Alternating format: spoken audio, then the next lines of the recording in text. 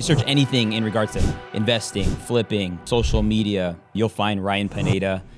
What's the difference between being rich and what's the difference between being wealthy? Getting rich is just money. Being wealthy is being great at all the things I mentioned, your faith, your business, your relationships. They got to all be great, because if one is lacking, you're basically toast.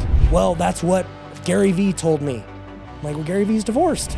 It is what it is. So what are you going to do, right? Are you going to follow the path that the world tells you is the path to success, or is there maybe a better way? Out of everyone I have observed and anyone I know in my life who is in business, your speed of execution is convicting. If people could just truly identify their priorities and know what they were to hit those goals and those priorities on a daily basis, inevitably their life would change. This is the main thing I want people to know if they leave with nothing else. So Welcome to the department where we interview people who are killing it in their department. And in today's department, we're gonna be talking about investing. We're gonna be talking about building businesses. And we're gonna be talking about how Christians should operate in business. Because I have with me one of my best friends in business, and somebody who I've honestly learned so much from in the last few years. If you search anything in regards to investing, flipping, social media, Grant Cardone, Dave Ramsey, you'll find Ryan Pineda and this awesome haircut and a special color. Honored to have you, bro. Appreciate you, man. I'm somewhat offended. You said one of my best friends in business, not one of my just best friends. So it's okay. Dude, it 100% goes beyond. We actually went to Disneyland. He took the family. Wait a minute here. Go on. He took the family to Disneyland, and we did the VIP experience, ate at Club 55. So that was actually messed up. Yeah, dude. Yeah, you are a best friend. If it was a business friend, like Grant Cardone is one of my business friends, but I'm not taking him to Disneyland, That's facts. Unless he's down. And our daughters are sisters, so it's just like, it's all good. He's not a best friend in business. No, yeah, you're right. You're right. But dude, multiple. Is it safe to say 8-figure entrepreneur? Yeah. Multiple 8-figure entrepreneur. And I would say the acceleration of what you've been able to build over the last few years, I think we got connected in the end of 2020. Mm-hmm. And since then, it's been so cool seeing all that you've built. If somebody doesn't know actually what you do, because a lot of people know your face, but maybe they don't know like the depth of what it is you actually are doing and building. What would you say that would be? It's kind of hard these days, yeah. Especially Mindy was telling me that. She's like, when people ask what you do, like I kind of don't know what to say anymore. But I was a real estate guy. Before that, I was a pro baseball player. And then, I got into social media to just start talking about all the business things I was doing. And that inevitably led to starting new businesses and getting into digital marketing, getting into, we're building a Christian entrepreneur group. We're building out, NFT projects. We're building out big events, big education company. Like the list goes on and on. But it's been a fun ride, man. But yeah, if anyone asked, it would probably still just be like, I would be known as a real estate guy. Yeah, I think that's fair to say. I see the transition though going into the Christian entrepreneur space, and I love it, and I want to talk about that. However, you listed out all these things. Yeah. And you got Alex Hormozi saying, just focus on one thing, build the one thing, get that to the thing. Even Russell Johnson, Russell Johnson? Russell Brunson. There's so many Russells. Yeah. I just named a pastor. My bad, Russell Crowe. Russell Crowe. But he will say like, do the one thing till it makes $1 million, then start a next thing, or, deviate from there. I agree with that. Okay. So what was the one thing that got you to that first mill then? Flipping houses. Flipping houses. Yeah.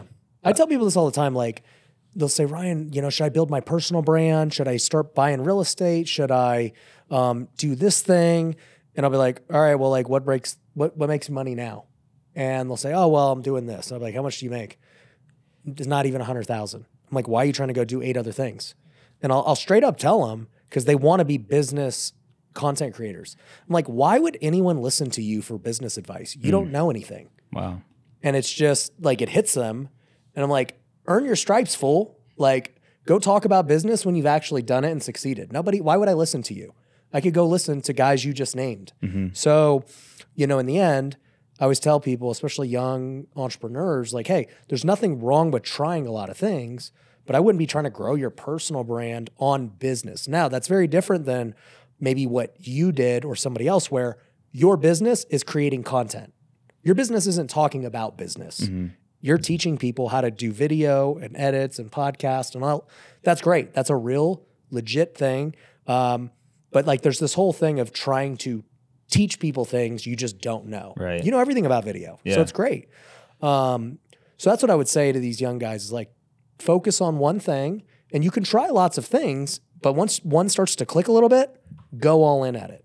Yeah. And I'd like to know your thoughts then, because like in that pursuit, they should still be doing social media. They should you could document the journey. So documenting the journey is different than teaching. Exactly. Yeah. Yeah. Have your IG stories, post your pictures, get on podcast. I think it's great. And, but would I say go and spend 30 hours a week making content, trying to teach people stuff you don't know? No, because that's what most business people want to do. They just try to copycat. Right. But like, even if you look at my career, this is the main thing I want people to know if they leave with nothing else. And so maybe, dude, wait to say it at the end. Yeah, of we'll this wait. show. Actually, you know what? We'll wait. We'll click. They're like, all right, I'm clicking off after he says it. Actually, I know something even better I'm going to say later. Okay. So I'll stay with this, right? So when I first started my life, I was like, I'm going to play baseball. Like since I was 5 years old, that was all I ever wanted to do. So I focused on baseball for 27 years. And so, I was good. I was a freshman on varsity, playing shortstop, batting third. I was the guy. Division I scholarship, freshman All-American, get drafted. And all I did was focus on baseball. I just could not care about anything else. And eventually, baseball ran out, and I had to find a new skill. So what I do in 2015, I started flipping houses. And at the time, everybody was like, hey, Ryan, you should buy rentals. It's really important to get passive income. And I'm like, why?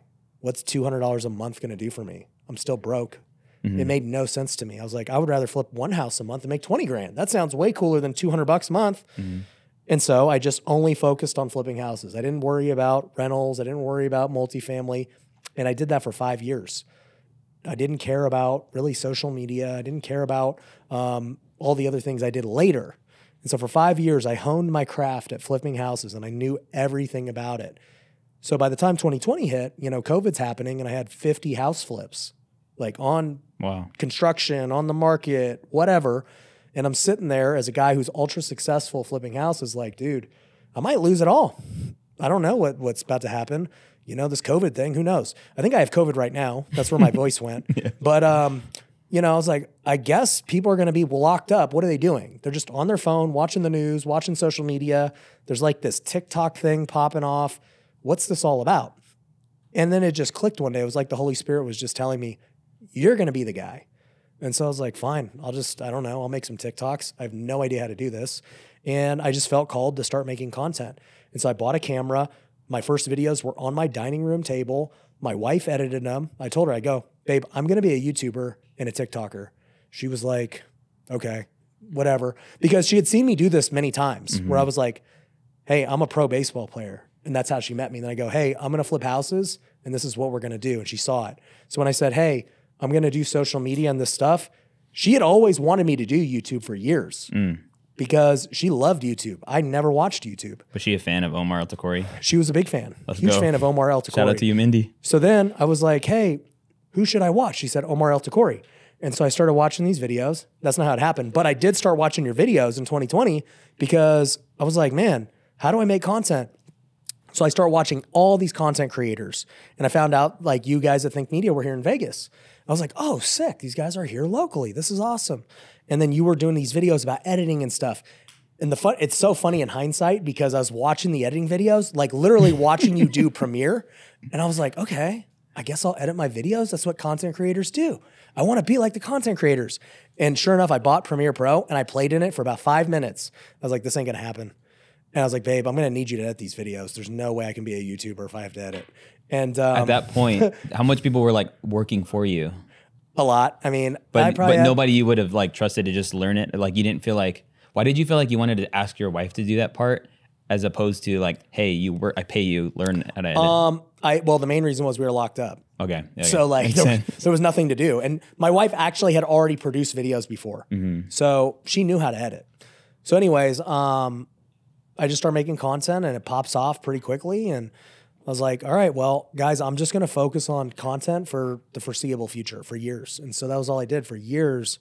I only focused on content. And, now it's been almost 4 years and, now I'm going to focus on my next thing. But the point is, every step of the way, I was just hyper focused on one thing. That's really good. And, with content comes education. They're very highly Connected, synergistic. Yep. And so like during that time, my education company grew from literally making, I can't even say I had an education company, but in 2019, I made 50 grand, in education. And then the first year on social media, it turned into 700 grand. And I was like, wow, this education thing's legit. I was still making way more flipping houses. Mm-hmm. And then, 2021, it grew to like, I think 3.5 million. I was like, okay, this education thing's legit. And then it was 8 figures. And then, now I can see how education could even get to 9 figures if I just now learn a new skill. That's really good.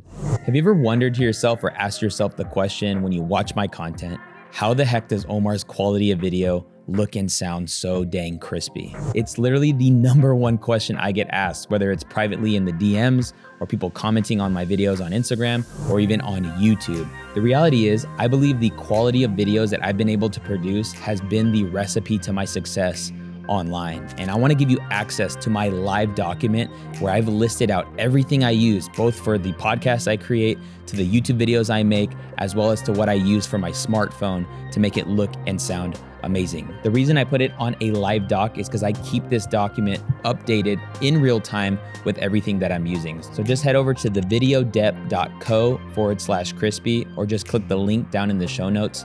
Let's get back to the conversation. I think it's interesting that you started flipping houses as as your business. Yeah. And like I view flipping houses, I've flipped a house or two. Really? I didn't know that. Really? No. Dude, yeah, I went in with my friend Steve. And I knew Steve. Yeah, we did it in Fort Worth. Okay. And made like 30 grand. But you just like helped invest, right? Right. Okay. But that's what I'm saying. Like my approach to flipping or investing in real estate comes after the social media and the building the online business. After you had made some money. Right. Yeah, you took money you made over here and invested in real estate. Right. Real estate for me wasn't an investment. Right. Real estate was the business. I had to flip to make money. I had to wholesale because I had no other thing I was good at. Yeah.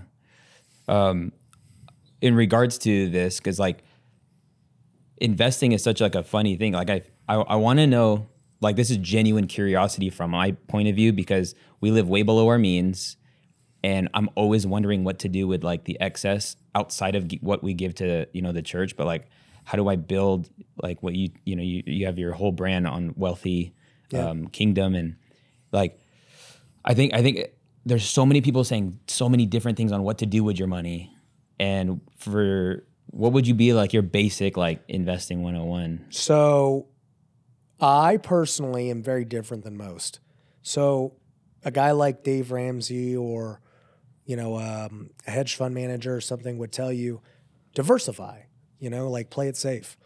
And I think that that's probably a wise choice for, I'll just say dumb people, because like, yeah, if you try to focus on one thing and you're not a good investor and you don't have like the actual capability to do it, you should diversify because you will, odds are you're going to make the wrong choice because you're just not that good. But if you want to become a great investor, it's like any of the other skills I mentioned. It's like it's going to take a lot of time to identify what a good investment actually looks like. And so for me, it's like, all right, well, right now you're working on your skill of building your education out and, continuing to be great at social media.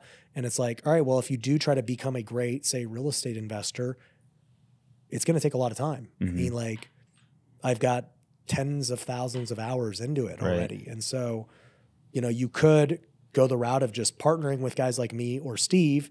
And then, that's how you invest because you'll just give your money to the expert. Mm-hmm. Or you decide you want to become an expert somewhat. It's really just a capacity issue. But the way I look at it, it's very much like a math equation of, okay, well, if you decide that you want to become great at real estate, it takes hours. That's just the way it is. So how many hours a week do you got to put into learning? Mm-hmm. And so if you go and try and do that, let's say, oh man, I'm going to devote 20 hours a week to learning. Well, what if you would have just focused on the video department for 20 hours? What would have gave you a better return? It's good. So usually ultra successful people in other fields that make their active income, whether it be like a doctor or a content creator or any of these guys like in this business unit that they're making money in some brick and mortar, it's hard to go and learn to be great at real estate. Like I think about a stock trader. It's like, dude, I don't know anything about stocks. Yeah. But that's the same thing. Like, oh, I want to get into stocks. It's like, dude, the learning curve is so high. So I either will just decide to go give my money to a stock trader or, you know, do it myself. But odds are if I'm already really good at something, I should just double down on what I'm really good at. I think that's really good because it's the principle of like just investing in the things that you know. Yeah. I would just say like some people just don't know nothing. So maybe if you know nothing, best bet is you probably know your business enough to see it grow. So reinvest back into your business. Yeah. I lost a lot of money this year, like investing into a fund that like turned south. Yeah. I would like to know how much money have you lost in taking risks? Millions and millions. You know, here's the thing, right? Is this last, call it 18 months when we've been in the higher interest rates, once again, like I went into COVID with a ton of properties, 50, and things could have went south. And as an investor at that time, I was doing everything correctly. I bought great deals. They're underwritten well. They're getting construction done, all that stuff. And then this fluke thing happens with COVID where you don't know how it's going to happen. Now, at the end of the day, COVID ended up helping and my real estate ended up selling and making a ton. And then everything I bought for the next bunch of years killed it, made a ton of money. It was awesome. And then, you know, June of 2022, they decided to start raising rates. Mm-hmm. And they doubled rates and raised them literally faster than they ever have in the history of the U.S. To me, that's a fluky thing that you just can't really prepare for. And so for me, I ended up losing millions of dollars on flips. It was the exact opposite of what happened to me in COVID, where I ended up making millions because it ended up benefiting me. But now this one ended up hurting me. So I look at both situations and I'm like, did I do the right process going into that point? And I would say for both situations, yes. That's good. They got two different outcomes. You can't control the result or the outcome. All you can focus on is the process as an investor because you're always just playing games of probability. And so like if I look at this year in 2023, it's been an extremely difficult year, literally, I would say for 90% of people, whether they say it or not. In investments, real estate people got crushed, stock people got crushed, business owners got crushed, employees got laid off, tech companies got killed. So like pretty much everywhere you look, you got crushed. And so you're like, yeah, I invested in this fund. It didn't work. Well, let's say you didn't invest in the fund. You would have invested probably in one of those other things anyway, and you would have lost it. So in the end, it's easy to get mad at the particular maybe one investment you made. But, you know, if you're going to be investing the rest of your life, you just know the L's are going to be coming with the wins. Yeah. It's very rare that somebody is just, you know, going to win all the time. Yep. They're just not. Because if your investment thesis is that, hey, we're going to go, let's just say for me, flip houses, right? And I'm going to go ride the good times for 3 years straight. Inevitably, if I just keep riding, it's like the craps table.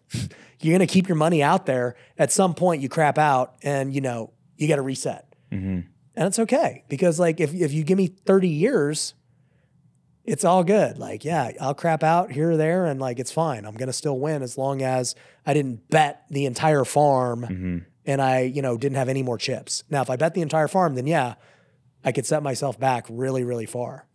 Like Drake says, as long as the outcome is income. That's all that matters, right? Drake knows. The gospel of Drake. Yeah. No, I see a principle, like the proverb that comes to mind is, as a man thinketh, so he is. And there's it's like you had these moments where you're like, I'm going to be a baseball player. Yeah. And then you have these moments where I'm going to be a real estate investor. Yeah. I'm going to be a YouTuber.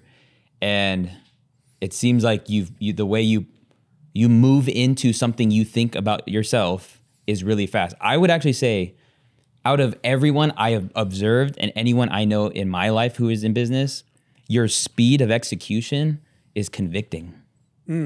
Like how fast you've been able to implement based on how soon it was that you learned. Yeah. And I mean, I would define that as like you have this courage, you have this, I think, lack of care of what people think. But I want to know from like I even like other people that I've been talking to, dude, Ryan, dude, that dude he just executes. And like, how much are we missing out in our lives, our business, our ministries, or what have you, because we're just not simply executing the thing that we know we should do? What's your thinking about like, we're going to do this, I'm going to do this? It's an interesting question. Somebody else, multiple people have brought up the word courage to me, like in this way.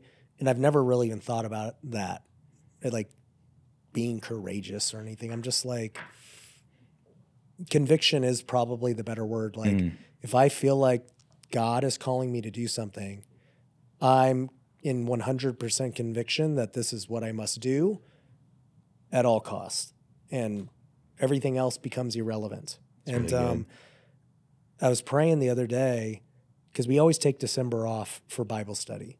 And so during December is when I really start to prepare for the next year. And it was like last December, there wasn't even a Wealthy Kingdom, but it was during December that the vision came. And I was like, all right, well, this is what we're going to do. I'm going to prepare for it the right way. And then we launched 50 Bible studies this year. And so like now I'm planning for 250 next year. And I'm going to use this time to figure out how to execute on that, not just say, oh, this is what we're going to do and God will provide the way. It's like, no, God gives you the vision, and then now it's up to you to go execute and take the first step towards the vision, because most people already have the vision of what they got to do. Yep. But there's still more that he's like, no, I already told you what the first step is. Yep. I'll tell you the next step once you do the first step, but you ain't even doing the first step. So I think so many people get caught up in not even taking step one. Really good. And I think that's where the execution comes into play, is that I will always take step one the moment the vision is here. It's like, this is it. Let's do it. Oh, I'm going to start making TikToks. I don't know what to do. I should probably, I don't know, make a TikTok. Yeah. What are the TikTokers? Oh, they're dancing. I guess I'll try dancing. Like, I don't have the full picture. And so you try and you learn and you fail, and then you reiterate and you try something different. That's all I do. I just constantly try and fail, and then something clicks. And then it's like, oh, that worked pretty good. Let's try it again. Oh, dang, it worked good again. Yeah. What would happen if I did this even more? When something works, I then now think more. And then, that's kind of like this process that starts to play out. But, the other thing I think about is with executing an idea really quickly, there is a skill to learning that I've been thinking a lot about how to quantify and explain properly, because clearly I've developed a lot of skills in a short amount of time, and I don't think it's a genetic or obviously that IQ would play a role, and faith obviously plays a role, and there are elements that allow you to learn quicker than other people. But if I had to dumb down learning, I would say that there's definitely some key pieces beyond just genetics and faith. One key piece is, okay, you got to quickly identify who the best in the world are right away. So the moment I decided I want to become YouTube, I just started finding the best. I quickly identified you guys. I identified all these other finance and real estate YouTubers, because those were the guys that I was trying to be. And so I said, what do they do that made them successful? Do I think I could actually do that? And I looked at them all, and I was like, no offense, but these are all just normal dudes. They're not, like, if I was to go say, man, I want to play in the NBA, and I go look and I see LeBron, I'm like, it's not going to happen. There's no way I could do it. But when I looked at YouTube or real estate, I just looked at them. I'm like, these are normal dudes. Yeah. Like, I got more talent than them, like natural talent, which is a real thing. I was like, if they can do it, then this is going to be cake. That was my mindset. So first, you got to identify who the people are, your competition, your rivals, and whatever. You're saying, like, on average, you do identify who they are, and you're like, They're normal regular dudes. people. They ain't nothing special. Yeah. So, which is great. And it's not to demean So them. you're saying I'm not anything special? Hey, dude, I'm just kidding. you are one of my best friends in business. Okay. So I identify who they are, right?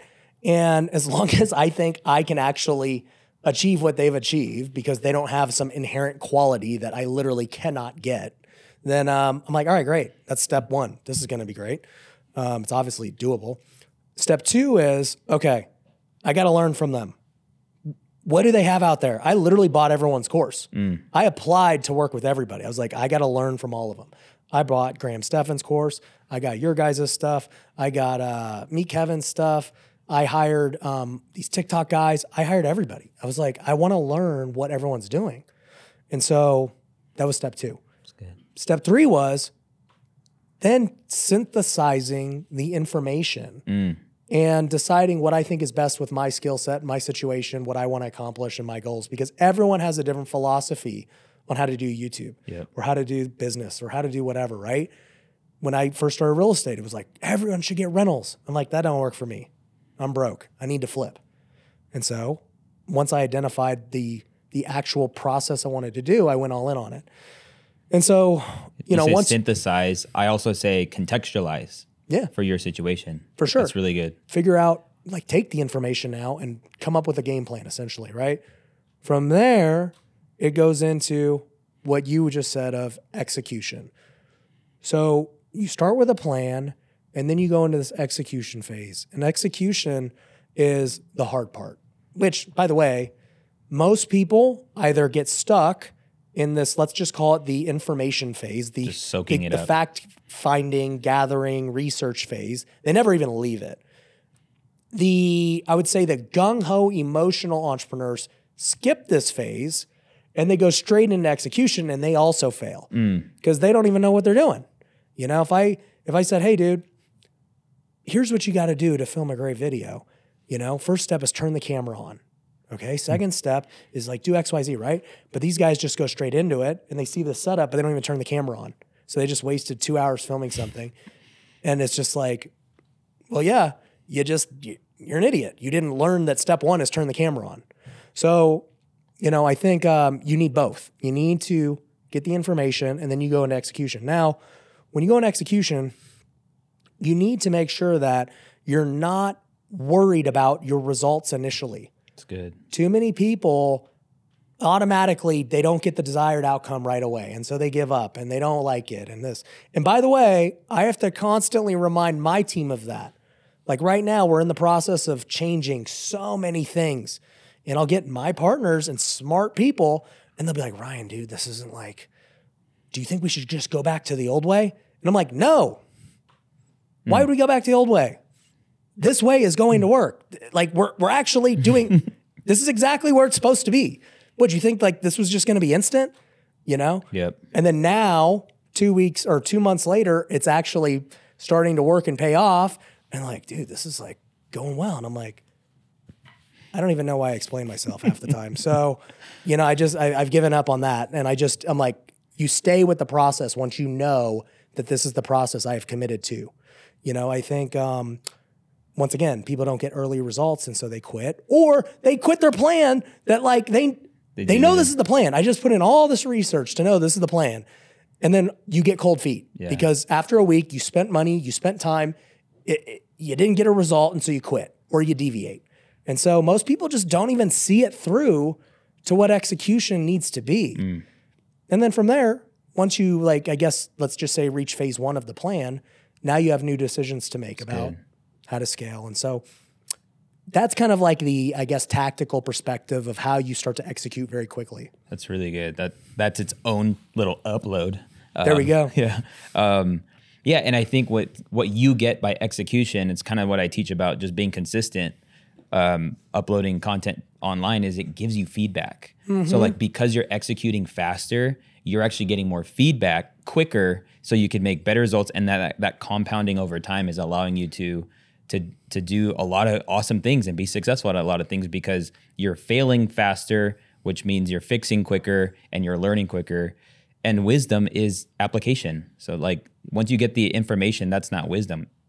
wisdom is when the information, when the knowledge is applied, and then what you learn from that is the actual wisdom piece. And so I just think you do that so well. You talk about like you bought the courses, you hired the people. How much have you personally invested in yourself when it comes to personal development and education? I don't know. At least $1 million. $1 million. Yeah. What was kind of like the first biggest investment you made for yourself? I think 2018 was the first time I ever bought something. It's funny. I bought Russell Brunson's course. I was at 10X Growth Con. I actually had a $10,000 ticket, like second row. Oh, wow. That was gifted to me. Oh, snap. This contractor here in Vegas, he was like, hey, if you be my accountability partner, I'll give you this ticket. I was like, that's cool. I'd never been to a business conference. I was like, let's check it out. I saw this guy Cardone before. And so I went to the event, and it's my first time being exposed to all these, at the time I didn't even know, digital marketers. And Russell Brunson gave like the craziest pitch ever. And I was like, I don't even know what I'm buying, but that was the best to take me as a guy who's cheap and a skeptic, and to make me feel like I'm ready to buy. Wow. I got to buy it and figure out what he did. And so I bought it. And how much was it? It was like $3,500. Okay. And then that opened the floodgates. And then Ty Lopez spoke next, and I bought his thing. Did he deliver? Just kidding. I honestly don't even remember what either of them were, but it was just like that new experience. Yeah. And it's funny because now I actually met them both in Utah about a month ago for the first time. And that's cool. It was just kind of like this interesting moment in life where I was like, man, you guys were like the first two things I bought. And then, I bought masterminds, I bought business coaching, I bought social media coaching, so many things I bought over the years. Just as like I said, I want to learn a new skill. I just go buy it. That's good. I've been very self-reflective about investing in myself because this year that happened to me. It was a $55,000 offer. Yeah. But what it created in me, it's like when you pay the cost to learn, it puts something in your gut and spirit that you need to make it worth that investment. Oh, for sure. So like skin in the game. a lot of the reasons why people actually don't implement is because it didn't cost you anything. Yeah. And so get some skin in the game, and then well, there's probably just 3 reasons why people would not pay for something. 1, they don't believe in the person that's selling the thing. Yep. 2, they don't believe in the method. Maybe they like Omar, but they're like, dude, I don't know that social media is really the way. Or 3, they don't believe in themselves. Those are the only 3 reasons why they don't buy. Money, people think money is the reason people don't buy. It's not the $55K that, you went from 0 to $55K. Yeah. So and it wasn't money. He started it at 150. It was 155. I texted him, I was like, babe, how are we going to do this? You're like, I'm going to do it. And then he just price juxtaposed and was like, you know what, guys? Cross out that 1. Yeah. I was like, what a freaking steal. Dude, don't take it away. I got to buy it. Yeah. But that's the thing, right? You went from a guy who never paid, and, it's not like, dude, that's a significant amount of money for where you're at right now. And you were like, I'm going to do it. And I believe in this. I believe in myself. I believe in him as a mentor. I believe in his process and his method. Let's roll. That's it. That's cool that you identified that, because that's literally it. Those are the 3 things. That's really good. So like a lot of people they see you and they think they do equate you to money. Like they just say like, I just need to get around this guy because like if I get around him, I'll probably make more money. Or, I'm in the pursuit of building businesses. I'm an entrepreneur. I want to invest in real estate. And your brand is so connected to the idea of generating income. I think it's crazy because that happened quickly. But what would you say is, I don't know, what would you say? Because you built Wealthy Kingdom. Is that what you call it? What's the overall thing, just Wealthy Way. Wealthy Way. So you talk about being rich versus being wealthy. Yeah. In your book too. Yeah. Can you define that? What's the difference between being rich and what's the difference between being wealthy? Yeah. So the quick version is, the reason I wrote Wealthy Way. The long version is I got rich pretty quickly from being broke. I mean, in 2015, I had saved up literally $10,000 from flipping couches. So like I had hustled and did things, and I was making $1,200 a month playing minor league baseball. So like money wasn't a thing I had. And at that point too, I was married for a couple of years. And I decided I want to go all in flip houses. So I maxed out my credit cards for 50 grand and did my first flip. And thankfully it worked, made 25 grand. And, I just repeated that process over and over again. And 3 years later, I became a millionaire. I had flipped, how many did I flip? 80 houses by then. And so I made money pretty quick. And I knew at that point I was going to be good. Because I knew I could just always flip houses. Nothing was ever going to stop that. So, for me, I never really pursued growing a big business or a certain net worth or any of these things I see a lot of people pursue. I always just pursued doing literally what I wanted to do. That was my ultimate pursuit. So even while I was building it, even while I was flipping couches, I was still playing baseball for $1,200 a month because I wanted to do it. I knew that I wasn't probably getting to the big leagues at that point. I was making way more money in real estate, but I wasn't doing it for the money. I just wanted to play baseball. My wife and I didn't have kids yet. We just loved traveling and having a good time. She loved watching me play. She was still a school teacher making 40 grand a year, even when I was making great money, because she just loved it. I didn't work weekends back then.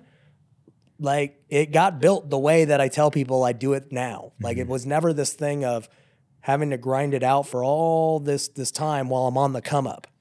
No, it was just always the same. And as I got on social media and stuff, people started to ask me, they're like, bro, how?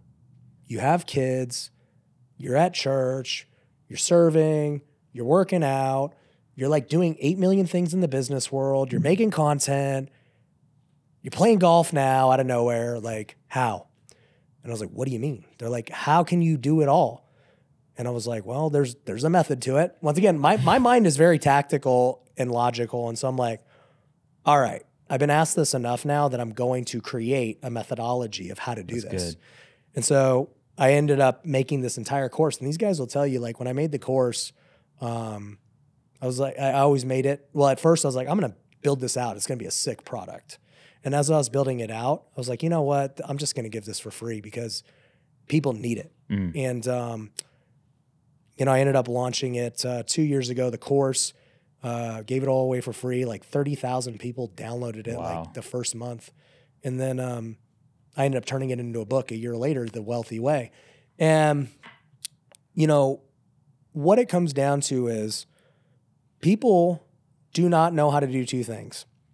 They don't know how to create the right priorities, and then they don't know how to manage their time to basically be the best they can in the things that they deem important.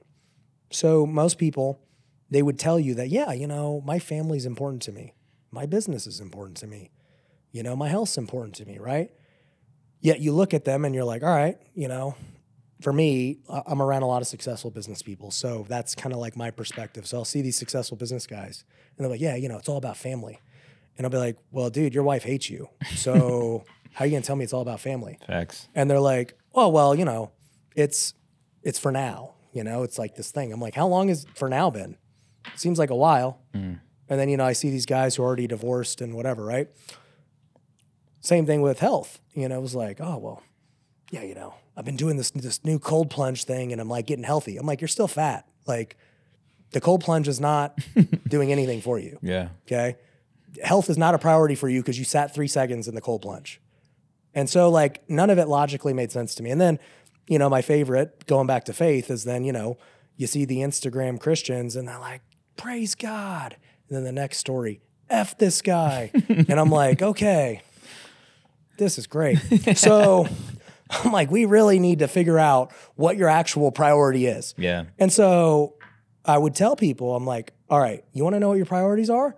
I could literally tell you what your priorities are if you just gave me your calendar for a week. Wow. Just give me your calendar and let me see how you manage your time, and I could tell you what your real priorities are. And so what I found was what people say and think is not what is actually true. And, you look at somebody's calendar and their schedule, And for the hyper successful entrepreneurs, what you would find is the 80-hour work weeks. And they get it, that like they embrace. They're like, yo, I do the 80-hour work week and I freaking have to do it for my business. And I'm like, do you? Limiting belief. Yeah. I'm like, why? Well, that's what Gary Vee told me. I'm like, well, Gary Vee's divorced. Like, dang, it is what it is. Yeah. And, you know, like, so what are you going to do? Right? Are you going to follow the path that the world tells you is the path to success? Or is there maybe a better way? And that was why the Wealthy Way was born, because I started to realize that if people could just truly identify their priorities and know what they were, and then create a methodology to hit those goals and those priorities on a daily basis, inevitably their life would change. And that's what it's about. You know, getting rich is just money. You know, being wealthy is just being great at all the things I mentioned, your faith, your business, your relationships, your health. They got to all be great, because if one is lacking, you're basically toast. Yep. Bro, I'm wealthy. Omar's wealthy now, guys. Yeah, I would say you're essentially saying that being wealthy is having the 360, like everything is in place. And it's not a new concept. Like people have been Right. talking about like having this balanced life. And then like we went on the other side of the spectrum where people are like, no, you can't have balance. That's a myth. And you got to just do this. And every time I would see that, I would be like, well, look at the person who is saying that. And just say like, do they align with your belief system, right? Because the most of the people I see saying that are lacking in one of the things I just said. Yep. You know, maybe they don't have a family. And it's like, well, all right, you know, you don't have a family or kids or anything. Yeah. I mean, that part is just like not there yet. If you do want to have it, you'll have to adapt and change, because the way you live right now won't work. Dude, that's really good. And I just want to commend you at being that example, you know? I've been blessed to be able to even interview people who are 60 something. And the reason why I even want to be in their world, like Erwin, McManus, and like Myron, is like, I see their life at 60 and that's what I want. So that's why I'm willing to invest in what they're doing, because they're the fruit of their life. And the fruit is there. Yeah. Yeah. I mean, and most people, right? Faith is the thing that I would say is lacking the most in the entrepreneurial world. And that's why, you know, I felt so called to go do it, because there's a lot of guys who could tell you a million ways to make a lot of money. And they're truthfully a dime a dozen. That's not hard to do. There's a lot of health experts that could tell you how to get jacked. Like that's, once again, the information itself is not revolutionary. The execution is what's hard for both. But, you know, on the faith side of things, there's so much, I guess, either misinformation or lack of, I don't even want to say prioritizing it, because they're not, but lack of understanding the value of faith. And I say this on the podcast all the time, where I'm like, look, let's just reverse engineer life for 1 minute, okay? Because if you're trying to create KPI and goals, you always start with the end in mind, and then you backtrack to figure out how you're going to hit the goal, right? Okay, in life, what's the only guarantee in life? It's not taxes. You can avoid taxes. People say death and taxes. Well, taxes you can avoid. So death is the only guarantee. Okay? Well, we know you're dead a lot longer than you're alive. And so there's lots of theories on what happens after you die. So to me, just as a logical person, the number one question I would want to answer is, what happens after I die? Because what happens after I die would dictate how I choose to live my life. And most people never ask that question. Wow. Even though they're very smart, logical people. They ignore it, and they do what most of the world does, which is procrastinate. Whenever there's a tough problem you don't know the answer to, instead of confronting it, most people procrastinate and avoid it. Dang, that's really good. So can you define what a kingdom entrepreneur is? That's a good question. I should know this. You know, I actually thought of a slogan the other day for Wealthy Kingdom, and I'm not sure if it's going to be the slogan, but I'm thinking about getting it on a shirt. But I like... It ain't legit unless you get it on a shirt. Yeah, it ain't legit unless it's a hat. So, well, we don't get hats because of my hair, so shirts only. But I thought about this slogan of obedience over ambition. and just get like the obedience with the little like divide sign and then ambition. And I kind of like that because most entrepreneurs obviously have a lot of ambition, and we have all this ambition to like build businesses and be known and be great. I'm not saying there's anything wrong with that. It becomes wrong when you're going after selfish ambition. We talk about it in Philippians, right? Do nothing out of selfish ambition, but only do things that are going to basically grow the kingdom. And so what's the opposite of selfish ambition? Well, it's actually obedience. And so obedience to God and what he's calling you to do is the opposite. And the cool thing is when you start putting obedience first, your ambition actually becomes the same and aligned with God. Mm-hmm. So now you get rid of selfish ambition, and your ambition now just becomes the same and in line with what the Spirit's calling you to do. And so I think for me, a kingdom entrepreneur is somebody that is walking in obedience every day to what God's calling them to do for the kingdom. And for some, it could be, like a very big guy is like David Green at Hobby Lobby. Mm-hmm. They're doing like $8 billion a year. They net, I think I heard like $2 billion a year. Wow. And he's like giving it all away and like building churches, trying to build the kingdom through Hobby Lobby. Chick-fil-A, great example, right? But then there are other people who it's like, hey, if God called you to quit your business right now and become a pastor or whatever, would you actually do it, right? Because your ambition tells you, hey, I want to go do this thing, but I know that I'm meant to go do this. That's the choice we all have to make. That's really good. The first scripture that comes to mind is Deuteronomy, where it says that God's given us the power to create wealth. But a lot of people stop there. But the point of it is to establish his covenant. Mm-hmm. That like when it's misaligned, when it doesn't actually build his kingdom. But that gives me a lot of peace that you say that, because I wrestle a tension knowing how much I could do a lot of the times, like knowing how much I could in regards to building my business. And even just, the reason why I build my business is honestly so we can give more to the local church, to give, more to our church.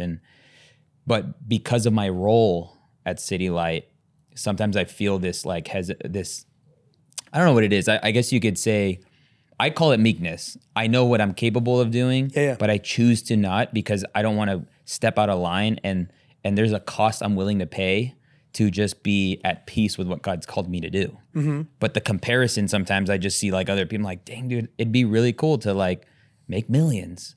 But a lot of those people could dedicate so much of their brain space, their thinking toward purely their business, where mine, I split it between ministry, things, and then also in business. I'm fulfilled. Like when we talk about wealthy, I genuinely feel like I feel fulfilled. I'm living in my purpose. But sometimes that can, sometimes the comparison trap can like get in the way of that. So here's what I would say is, instead of thinking it's one or the other, I always think about, why can't I have it all? Both and. Yeah, because I made this choice a long time ago, even when I wasn't good at business. I had a choice. It was like retire from baseball so that I could go and flip houses and like be there, or figure out how to do both. And I made the choice back then. I said, I'll just figure out how to do both. And so I hired the first person ever, even though I didn't know how to hire people or train them. I was like, I'm going to go play baseball. So like, I got these houses too. Mm-hmm. Like that's not going to stop. So I'm just going to figure out how to do both. And I did that. I had about, let me think. I retired in 2017. I probably flipped about 50 houses while I played baseball. 50. Most people would think you have to go full time and devote your life to something to flip 50 houses. I'm not talking wholesaling. I'm talking like legit buy, renovate, list, flip, do it all. So along with that, I started coaching high school baseball to help the kids out. Like I was running Bible study. I was married. Like I was doing it all. And it goes back to time management and understanding your priorities and the things that are important to you. And, as I did this social media thing and everything else, like I was running how many businesses, making how much content, running Bible study, serving at church, getting good at golf, staying in shape. Like literally all. you can do it all if you believe you could do it all. Because I mean, like, this is the part that's now become abundantly clear to me. And like, it's also why, you know, I made the switch to going to City Light, is like, I truly now understand the power of the Spirit. And if the same Spirit that raised Jesus from the dead lives inside of me, you're telling me you can't like become a millionaire and do the pastoring? Like, I look at that more so as a lack of faith. And it's not to call you out or anything, but I do this in Bible study all the time where I'm like, you guys are telling me you can't come to 1 hour of Bible study a week because you got some appointment, or you can't wake up early because our Bible study's at 7:30. I'm like, you're the softest person I ever met. Don't tell me you have the Holy Spirit inside of you. Tell me you can't do that. That's disrespectful to to who God is, to claim to be so weak and fragile. And so I get like, I don't know, pretty passionate about it. Like, nothing makes me mad really, except that when I see Christians not fully realizing the power that they have inside of them that they could easily just tap into right now. Wow. And, you know, it's like, I could literally tell you how to do both right now. I'd be like, Omar, let's sit down. Tell me how many hours you spend right now dedicated to ministry. And I would look at the hours and I would say, do you think that you could probably cut that down right there? That seems like some wasted time. Like, does it really take that long to prepare a sermon? Like, can we get ChatGPT going? No. You know, like, what can we do to like make this more efficient? And maybe it is. Maybe it's already hyper optimized, and that's as good as it's going to get. Dude, I think maybe based on you like pretty much coaching me right now, I feel like maybe I feel a little guilty for doing both still, based on like, because in I guess the way my brain works, when I'm focusing on the business and my future, because like, dude, I genuinely have a goal. I'd love to have a 7-figure year. You can have one next year. You literally could have one next year while still dominate in ministry too. Yeah. There's no like, you already have like 99% there. You already know how to make content. You already know how to do education. What you don't know yet is how to hire teams and build them out yet. But that part's easy because that's how you scale. How does Richard Branson run all these companies at once? Right. You know, how does just any of these, Elon, you know, like how do they do it? They've gotten really good at delegating, managing their time, knowing what's the important thing at that moment that they need to devote all their time and energy to. And then, you know, automating the rest of the things so that they don't just stop. They keep moving while they're focused on one thing at a time, right? That's what I have seen from every successful person. So like for you, it's like when you first became a pastor, I'm sure you were like way more like focused on it because you just didn't know. Like, it's new. You have to like go through this learning curve. And then, you know, if you've been a pastor for 20 years, you could like walk out of bed and go give a sermon, you know? Doesn't mean you can't like keep trying to get better and devote to excellence. You should. But like, I could walk out of bed right now and do a lot of things, even though I want to get better at them. But things that are new for me, I have to like spend more time learning them and understanding them. And so, you know, I think for you, it then becomes, how do I hyper speed my business without sacrificing everything I need to do in ministry, which is really what you're saying. Yep. And so what I'm saying is you could absolutely dominate both if you just change up, once again, how you utilize your hours in the day. Dude, that's really good. That confirms literally decisions I made this week. Because I brought on another person, creative admin / studio manager. Yep. And I hit up somebody to do all they're a marketing integrator. Yeah. And it's like a big chunk that like their cost, but I respect their expertise. And so I'm counting that cost.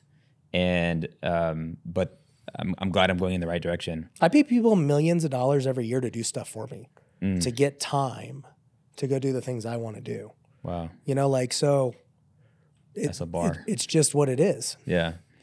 Let me coach you for a sec. All right, let's hear it. You're missing out in your content on a niche. Okay, my team's right here. Tell them right now. Tell them, okay? Bro, because I'm not going to do it. I need them to do it. Bro, Ryan's a productivity expert. No, dude. All these YouTubers who are millions of subscribers in the lane of productivity. Oh. You need to speak on that more. Dude, you know what's funny that you say that? Maybe you're giving me some prophecy right now. So I'm going down the process. I have my third book coming out. I was literally going to release it like next month, but now I'm getting an agent, and I'm gonna go the traditional route. And the agent literally just said what you said. They were like, Ryan, where do you see yourself, fitting into the space of, being an author? Do you want to be like the business guy? Do you want to be like a Christian author? Do you want to be, whatever? And I was like, I don't know. Yeah, business. That's like what I do. It's just, I'm an entrepreneur. And she was like, that like The Wealthy Way is like a productivity self-help book. And I was like, self-help? I've always like hated self-help because I'm just like tactical. Yeah. That's how I think. And I was like, yeah, I guess it is kind of self-help. It's teaching you how to like live a better life. That's the definition of a self-help book. Yeah. And so That's good. Yeah. She was actually making me really think about that. I was like, yeah, maybe I am a self-help guy. I don't know. And the difference would be is a lot of these guys nerd out on the applications and like the I don't know, the software, but like you're a lot more like real life. So like when I think about these YouTubers that teach on productivity, it's I like, didn't know that was a thing. What yeah. do they teach? Like, what are they? Oh man, they're just Notion, and here's how I think. This is how I clean up my phone. This is how I do my calendar. Like all this stuff that doesn't. But yours is anything. Exactly. That's what I'm trying to say. How many freaking views do these guys get? Millions. Let me teach you how to be productive. That makes you literally no more money. Exactly. I'm going to teach you how to delete something really quick. It'll save 2 minutes out of your day, but you still have no skill to make money. How to be more productive in life. 4.3 million views. 7 simple habits for more productive life. What are the habits? Go to sleep early? I mean, probably, but I literally already see like a little graph piece of paper. And then there's like how I stay productive 98% of the time, 1.4 million views. I mean, it's a huge, but you have the authority to speak into it because you've actually lived it. And none of these people are saying hire, delegate. They're always like, hey, download this app and make this list and wake up at 3 a.m. and like have your protein shake. Okay, so this is literally what happened. Okay, you want to know how an idea comes to fruition? Let me just tell you right now because you just sparked it. I'm like, all right. Hire a productivity expert. We're in the research stage, like I said, because you just told me the guys. Mm-hmm. I'm like, those are the guys? They tell people how to use Asana? Mm-hmm. Why? Literally, this is what happened on YouTube. Somebody's like, Ryan, it was this exact same conversation. It's like deja vu. Like, Ryan, you should make real estate content on YouTube. And I was like, why? People watch that? And they're like, yeah, YouTube's like a big thing for real estate creators. And I'm like, we're the biggest guys. It's literally deja vu. Wow. And then they showed me my now friend, Graham Stephan, and these guys. And I'm like, okay, what does he talk about? How many houses does he have? And they're like, well, dude, he's got like 3 houses or something. I was like, what did you just say? That's the biggest guy? That's the biggest expert? He has 3 houses? Wow. I'm like, I bought 3 houses yesterday. What are we talking about? Right. And my mind was just blown. So if that's all the productivity, guys, man, that's pathetic. And I would just say, yes, you're probably going to meet a lot more people by tapping into that, go like this. Boom. All right. But I'm going to look them up. But yeah, dude, for anyone listening, iPhone hacks ain't it. If anybody is production thing is like based on some stupid iPhone hack, oh my gosh, no. So I'm going to make a general observation. I hope nobody takes this as ignorance. Okay. I feel like believers are very timid business people. Yeah. And when I say timid, I mean a little shy. Afraid to sell. Mm-hmm. And they feel wrong for charging. Yeah. And they even feel wrong for charging a lot. Like Christians, even if they be the best at something, they wouldn't charge the most. But if you're the best at something, you should charge like you're the best. Yeah. Can you break some of that off of people who think like that? And I think a lot of people who follow me are in that lane. So I guess the belief goes both ways, right? It goes to the belief of you as the business owner charging and selling and whatever, right? And it also goes against you as the consumer who's unwilling to pay for something, right? Because it goes back to like, you finally invest in yourself. Fantastic. So I think it's the same mindset on both, but let's talk about the entrepreneur. I never wanted to be a guru.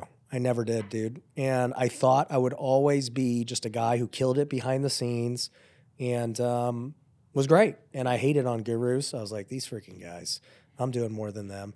And there's ego talking, but that was just like what I always thought. And then once again, Russell Brunson, this changed in 2018 when I bought Russell's thing. I don't even know what I bought, but he said something that made sense for me. He goes, look, if you have you guys are all experts in something, right? You have some skill, some knowledge that you can sell that would help a lot of people. And he was basically like, if you don't tell people about it and don't even offer it as a service, you're actually being selfish because you're not helping people. That's good. And that actually clicked with me where I was like, yeah, if I know how to flip all these houses and people always ask me how to do it, and I don't even offer a way for others who really want to learn how to do it, that's pretty selfish of me. And the same thing is true on social media. It's like, man, if I can go make all this content that can help people and I choose not to because I want to be humble, I'm not being humble. Like, I'm being actually selfish, keeping it all to myself. Like, what did people do in the Bible when they heard the gospel for the first time? They went and told everybody. They went out there and just went nuts. They're like, dude, you got to hear about this Jesus guy. It's insane what's happened in my life. That was the whole point. And if you have something really exciting to share with somebody that can help them, like, you need to tell people about it. It's good.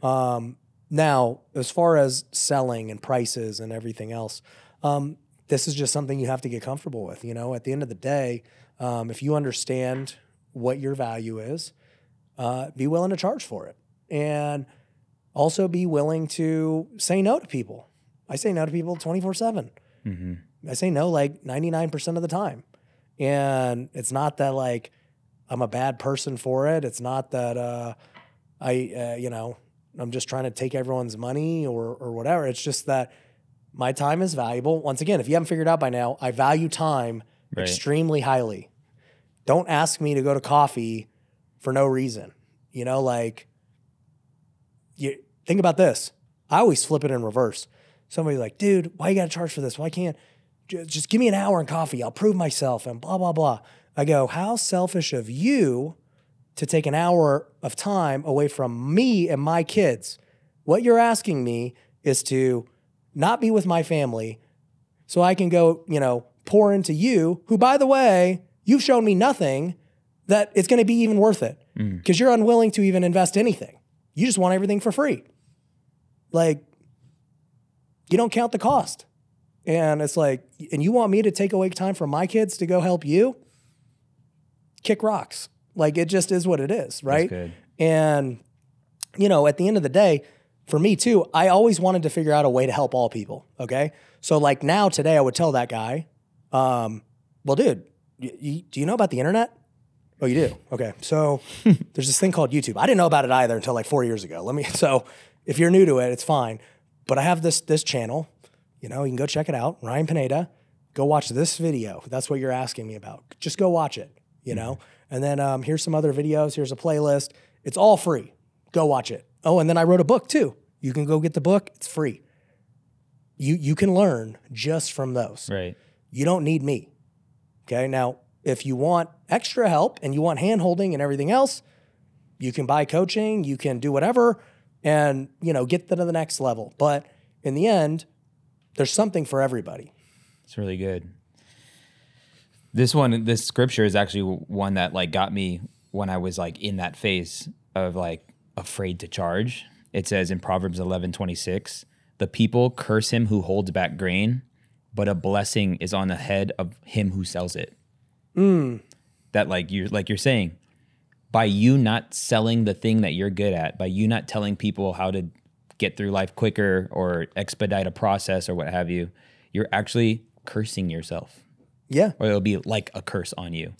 I could see no benefit to anyone for holding back selling information.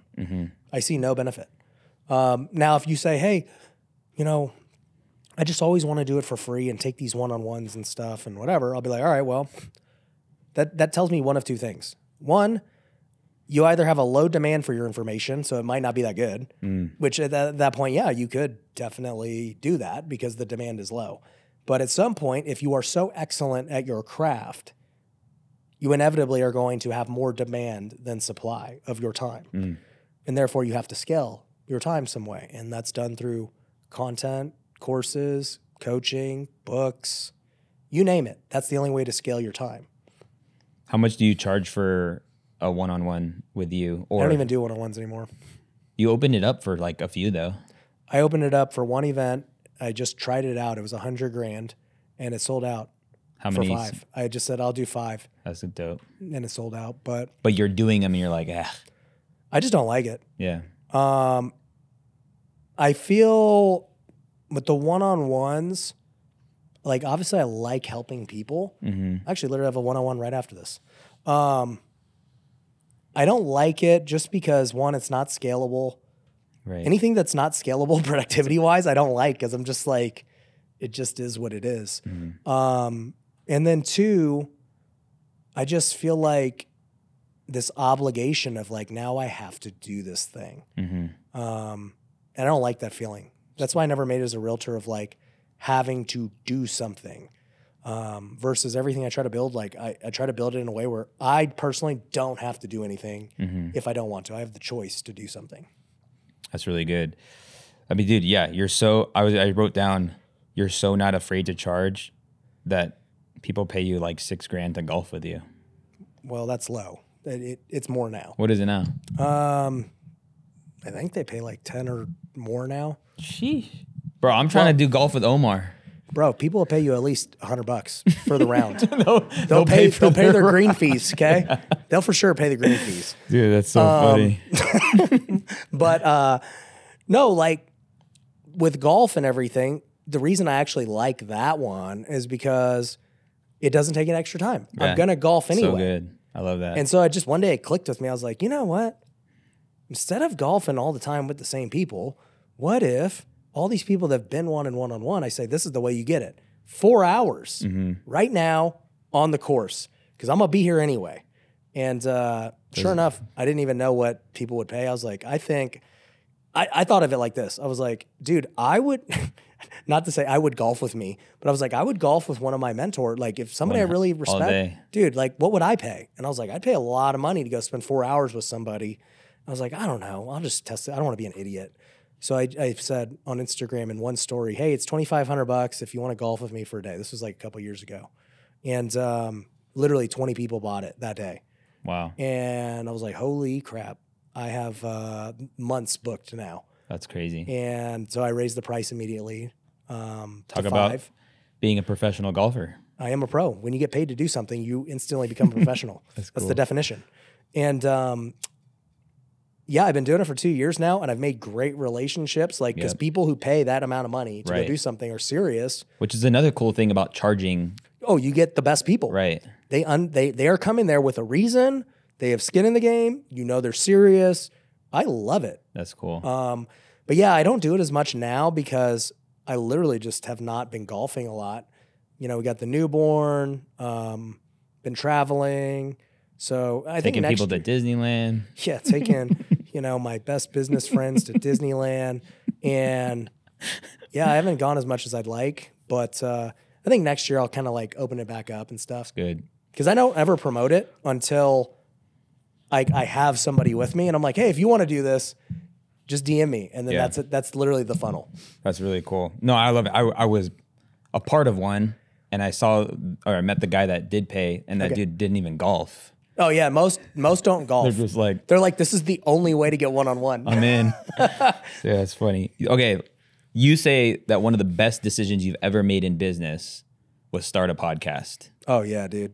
Can you talk about some of the benefits and some of the things you've learned by starting a podcast and why you would encourage other entrepreneurs to go in on podcasting? Yeah. So I started my podcast about 2.5, almost 3 years ago. And I started it not because I just knew it was like the best thing ever. I was just like, it makes sense to have a podcast. Like, I think podcast is going to be big. Like, it's already like people knew what podcasting was, but I was like, I think it's going to be bigger than people think. It was a hunch. And I did it, started, filming episodes, and it's all good. And then as the years went on to this year, it became clear that, yeah, it's the most important thing somebody can do. And I always give 5 reasons why. If you're looking at just the content creator, there's 2 great reasons why. There's pros for it as a form of content creation in the algorithm, and there's pros for the business side. So on the content side, number 1, as we've identified, I love productivity. It is the most efficient way to create content. I mean, I tell entrepreneurs now, you could film content for an hour once a week, and you would have all the content you need to build a brand. You have your one podcast, you could get 7 clips out of it. You could make even other YouTube 10-minute clips if you wanted, and you're good. Like, that one podcast can get you everything. That's the bare minimum too. What would you say if you I guess it goes back. I was going to ask you if people suck at. Well, I'll tell you. Okay. So, efficiency wise, it's great. Second thing, if you suck, okay, which most do. The way you looked at me and pointed your hand. If you suck, I'm supposed to look at the camera, okay? Podcast is going to be your best bet because it is the only form of natural content creation. Dang. We're just talking. Love it. When I started to make TikToks, that is not natural. I'm talking to a camera, extremely fast, one sentence, chopped up. It's hard. Also, normal 10, 15-minute YouTube videos that are scripted. It ain't easy. You got to script. You got to come up with crazy hooks. You got to insert these things, move the camera around. This is literally for anyone who sucks. It's easiest. The third reason as a creator is that the algorithms want it. Watch time is king. That is literally if I had to say all that matters, it's probably all that matters. And it's just about getting people to the video for watch time. I agree. So YouTube wants it. Everyone wants watch time. And so how do you get more watch time? Do longer things. So the podcast is there. Now let's talk about the business side. Okay. Number 1, Omar, how do you sell someone something? What gets somebody to want to buy something from you? By first them knowing about it. They gotta know about it, right? Awareness, that's good. But why would they choose you over somebody else? Competing products. Because they know me. They know you. Would you say they trust you? They trust me. They know, like, and trust me. Yeah. How do you build trust? Time. That's it. That's literally the only way you build trust. You get to know somebody. How long did you date your wife before you got married? 11 months. 11 months. 11 months of trust was built, and he said, I'm in. Most losers take 5 years to build trust. But, 11 months, you knew. You're ready to go. Very rarely do you meet somebody instantly at the bar and you go get married. Right. Usually it doesn't turn out good because no trust was built. So if I'm trying to get somebody to go pay 20 grand, I got to build trust. Right. They're not just going to go buy it.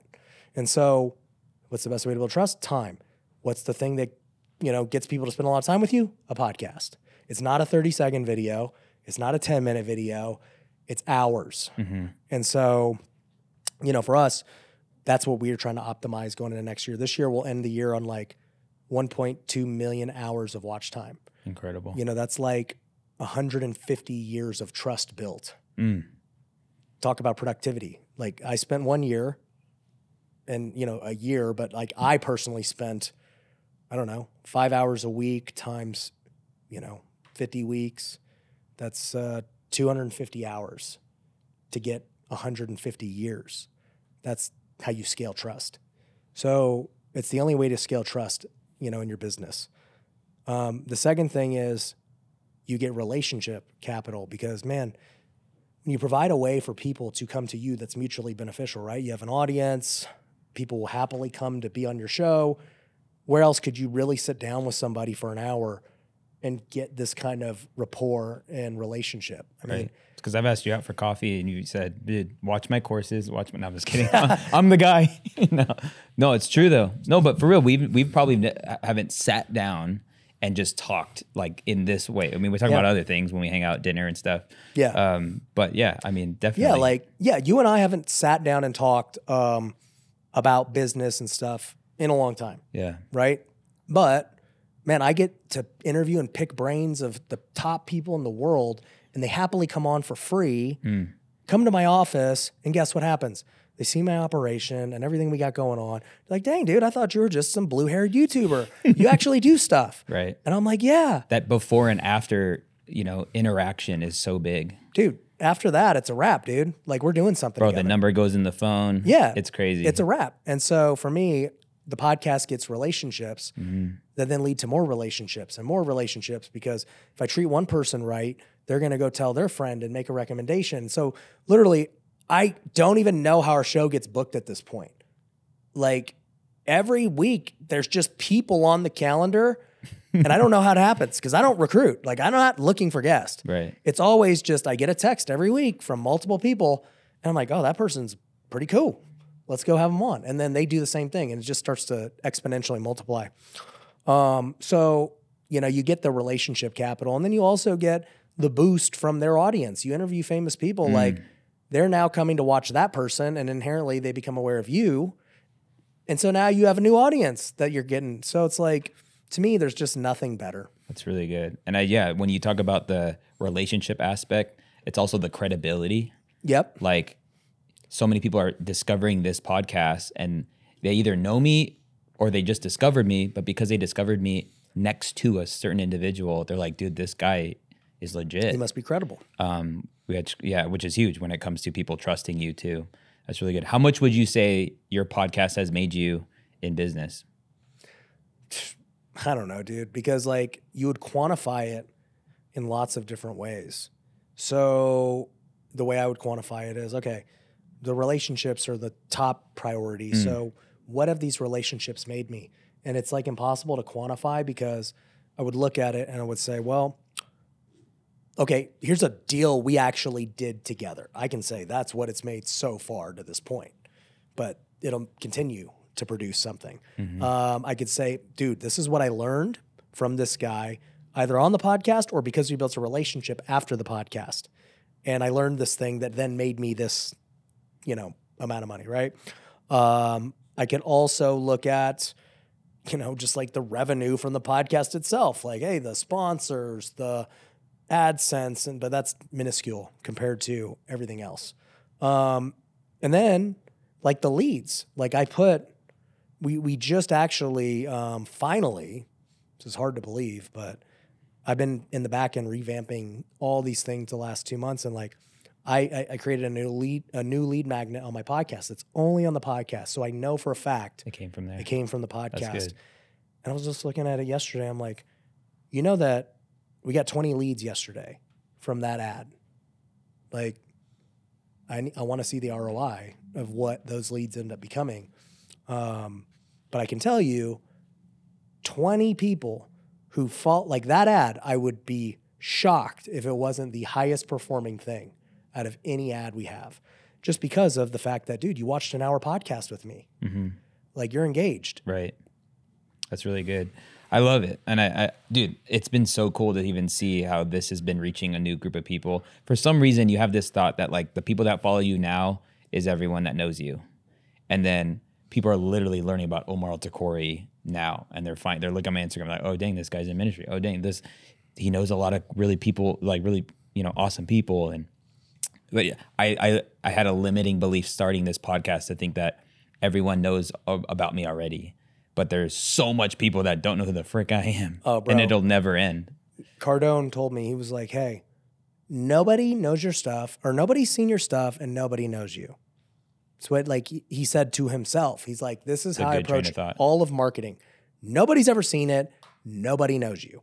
And I treat it the same way, right? Like, I'll repurpose content. I will freaking do ads every day and all this stuff. And people will be like, enough with it.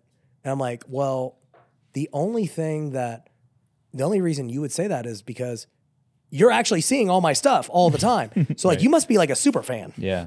Number one, if you can actually see that. But odds are everyone else might only see that one thing. Like to them, it's brand new. They've never seen it. And so like really the only complainers would be the haters who Cardone actually calls misguided fans. Dang. Haters are just delusional fans because they keep watching and they know all these things. Like, how do you know all this stuff? Like if you just come because you're delusional, you're actually really a fan. Dang. I honestly didn't take my personal brand on Instagram serious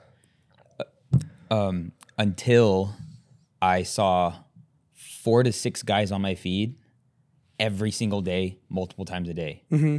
And I was like, there's only 4. I know. I follow almost 1,000 people and there are only 4 people. Well, and you got the For You. It's still showing people you don't follow. Right. But that was literally, I was like, let me be one of those 4 for the people that follow me. And that was literally the train of thought was like, if I can just be the reason. I've been thinking about that a lot actually. Because when I first started, obviously I'm starting from zero. And, you know, I was just thinking about YouTube and it's like, man, there was like 4 guys. They're like, these are the 4 guys. And I'm like, okay. And then, you know, I became friends with all 4 of them within a year. Wow. And like did it. I was like, okay, that was kind of easier than I thought it was going to be. But when I look at the landscape today, I'm like, okay, yeah, like in the world of business, let's just say there's 10 guys. And I'm like, man, there's really like 10 that basically Run it. Everyone knows. And then, yeah, you know, you got like smaller guys. And like, so I'm not saying to anyone they shouldn't get started. They can't become one of the 10. But the 10 are the 10 for a reason. They're really good at business. They have track record. And they're really good at creating content. That's why they're in the 10. Mm. Everyone below them is not in the 10 because they lack one of those things. Their content's not that good, but maybe their business is. Maybe their content's good, but they haven't accomplished enough in business. So to be at the top level, you got to do those 2 things. Now, what I realized was even within the 10, right, there are reasons why you would follow one person and this person. Like, you know, you follow different people for different things. You're never going to fully align with one person on everything. Mm-hmm. And what became apparent to me and why I started to really take the faith side seriously with content was somebody asked me at one of my events, they're like, Ryan, I love that you're bold about your faith and, you know, all that stuff. And, you know, nobody's doing that. And they're like, who do you look up to in like the Christian business world? And I really started to think about it. And I was like, probably no one.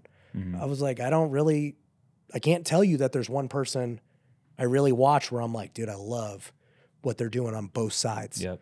And it became apparent to me after doing it. I was like, if everyone's telling me they like that I'm doing this because no one else is, I must be like the guy. Mm.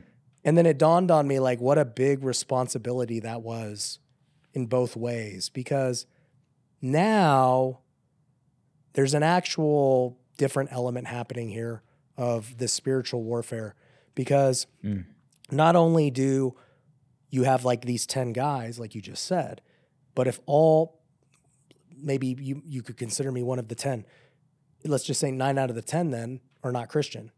Right. And they're pushing ideologies that are going to lead people down the wrong paths. 100. And so to me, it became very serious in a spiritual battle of like, okay, well, these guys are going to lead people astray. They have great business advice, but terrible life advice, which is more important. And so what am I going to do to combat that? I was like, well, I have to do 2 things. If I know that the reason that you stay up there is because you make great content and you have great business success, I have to become better at both. That's just what has to be done in order to, you know, play the role that I currently have to play. And just is what it is. But that's something to think about, because there's not a lot of guys out there on social media. There's a lot of great Christian business owners who are killing it, but no one knows who they are. Mm-hmm. Dude, that's really good. I would say you are part of the top 10. There was like a post that went out that was like a text image. I saw that. And it's just crazy that you're on that list. I think it's so cool. Like Dave Ramsey's on that list. Grant Cardone's on that list.